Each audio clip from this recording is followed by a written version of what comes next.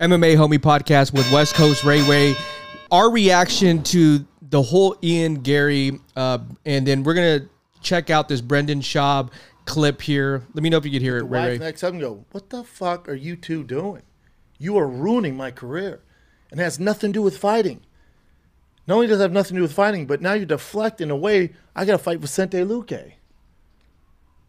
So now they need to be sitting around, all right, you beat Vicente Luque, which I think you will. Hopefully he does. Remember, you have he's 26, dealing with this just toxic, evil stuff nonstop. Question his family, question his wife, question his nutritionist who's his wife's ex-husband. It's so weird if this is all That's what real. they're saying. We don't know. I know, who knows? So all this stuff is coming in. He's 26. He has to figure that out. Here's the good news. Tell us. You figure all that out, right? You get through this shit storm that you're dealing with, right? And you head kick Vicente Luque. You get on that mic and you rip the hottest freaking promo, calling out Sean Strickland and Leon Edwards, going, yeah, you B-Rabbit, you 8 Mile this thing, and go, yeah, my nutritionist did used to fuck my wife. Yeah, you old school this thing, dude. Take the power back. Yeah, my nutritionist, I made weight, used to fuck my wife. Yeah, he lives with us. Yeah, my wife wrote this Wags book, and we still here. Hey. Sean Strickland, come get some. Ooh. UFC 300. Leon Edwards, yeah, I did get kicked out of the gym. Big deal.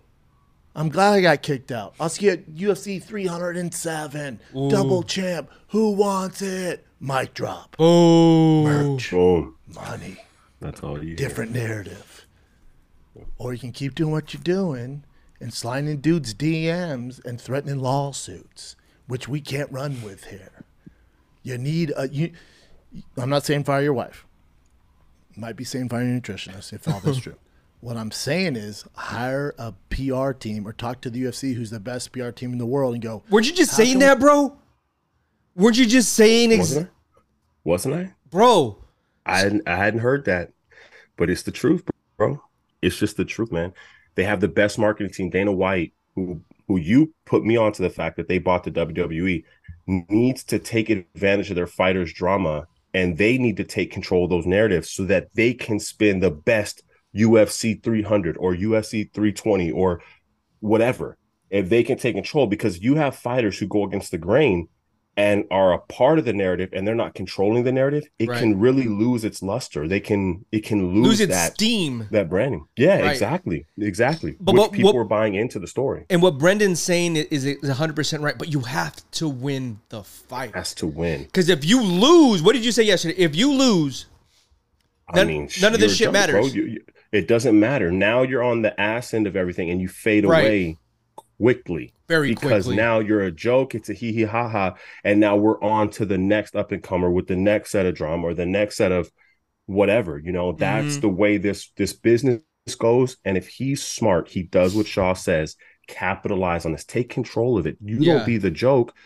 You start making the jokes. You start making light of this, regardless of how you feel inside. You spin it your way, and capitalize on it, and laugh to the bank. And Conor McGregor got to be calling him and be like, you got to take a page out of your homeland's fucking, UFC star there. I mean, what if he's solid? If he's solid, you would do that. Him and Conor are cool though. You know what I mean? Conor's set. Conor, think about from Conor's perspective. He's a billionaire reaching out to 100,000-aire, telling him, like, giving him pointers. If he's solid and is a good dude, yeah, he does that. He'll look out for him but they've already really put him on game. They've already trained. Like Conor, basically gave him the stamp of approval. Good. Well, if they're that close and it's like that, bro, Conor needs to get in his ear and let him know how to capitalize on this so he can rebrand this and change this from a negative to a double positive. Conor's throwing dollies at fucking moving buses in New York and getting arrested. Bro, breaking windows. Bro, crazy. Bro, that WWE stuff. That shit was so hype after that.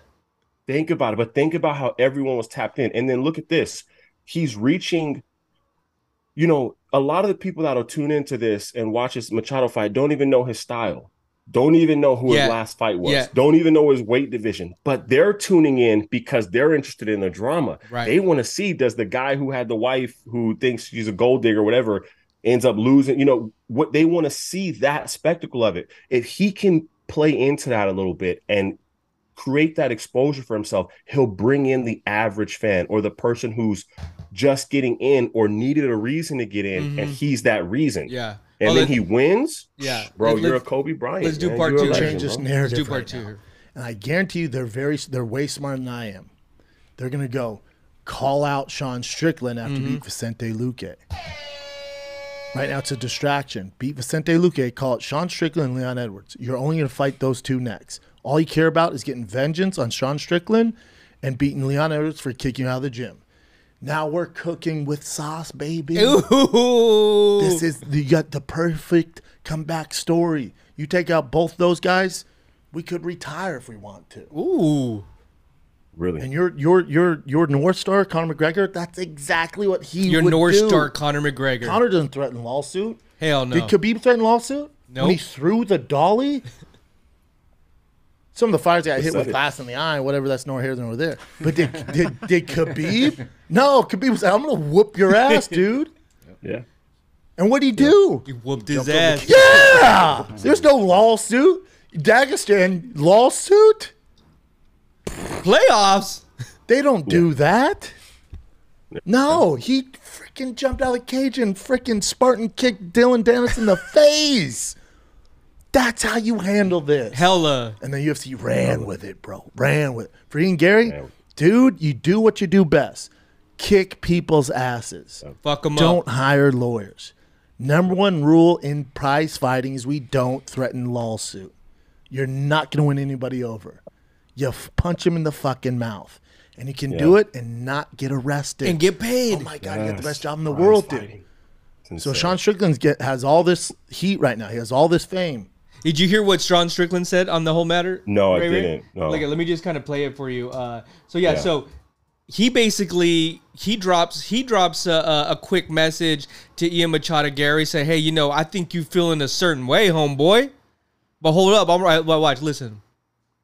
So you guys, I went to the guy today, and I ran into the fucking cuck Ian Gary.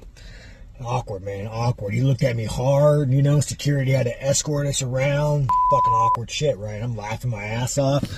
But anyways, Gary, I don't fucking hate you, dude. I actually like you. I think you're a fucking funny little dweeb. You make me fucking laugh. I think you're a dumbass fucking kid who got some pussy that was too good for him and it got in his head and it fucked you up. I look at you like a victim. Wow. I don't want to fight you, bro. I'm happy for your success. I'm happy for you. But if you look at me hard and you're feeling some kind of way, if you're feeling some kind of way, feeling froggy, you need to get this shit fucking handled, and you want to look at me hard, and that's what you want, slide up in the DMs, bro. I don't want it, but if that's what you want, you know where to find me, man. Wow. Whoa, bro. I don't care what you think about either guy. These are some badass dudes. Bottom we line. know they're about that action. Bottom line.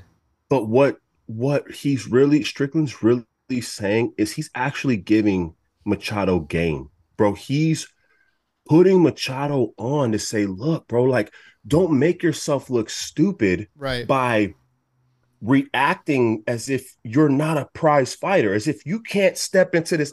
So play on it. Play into it.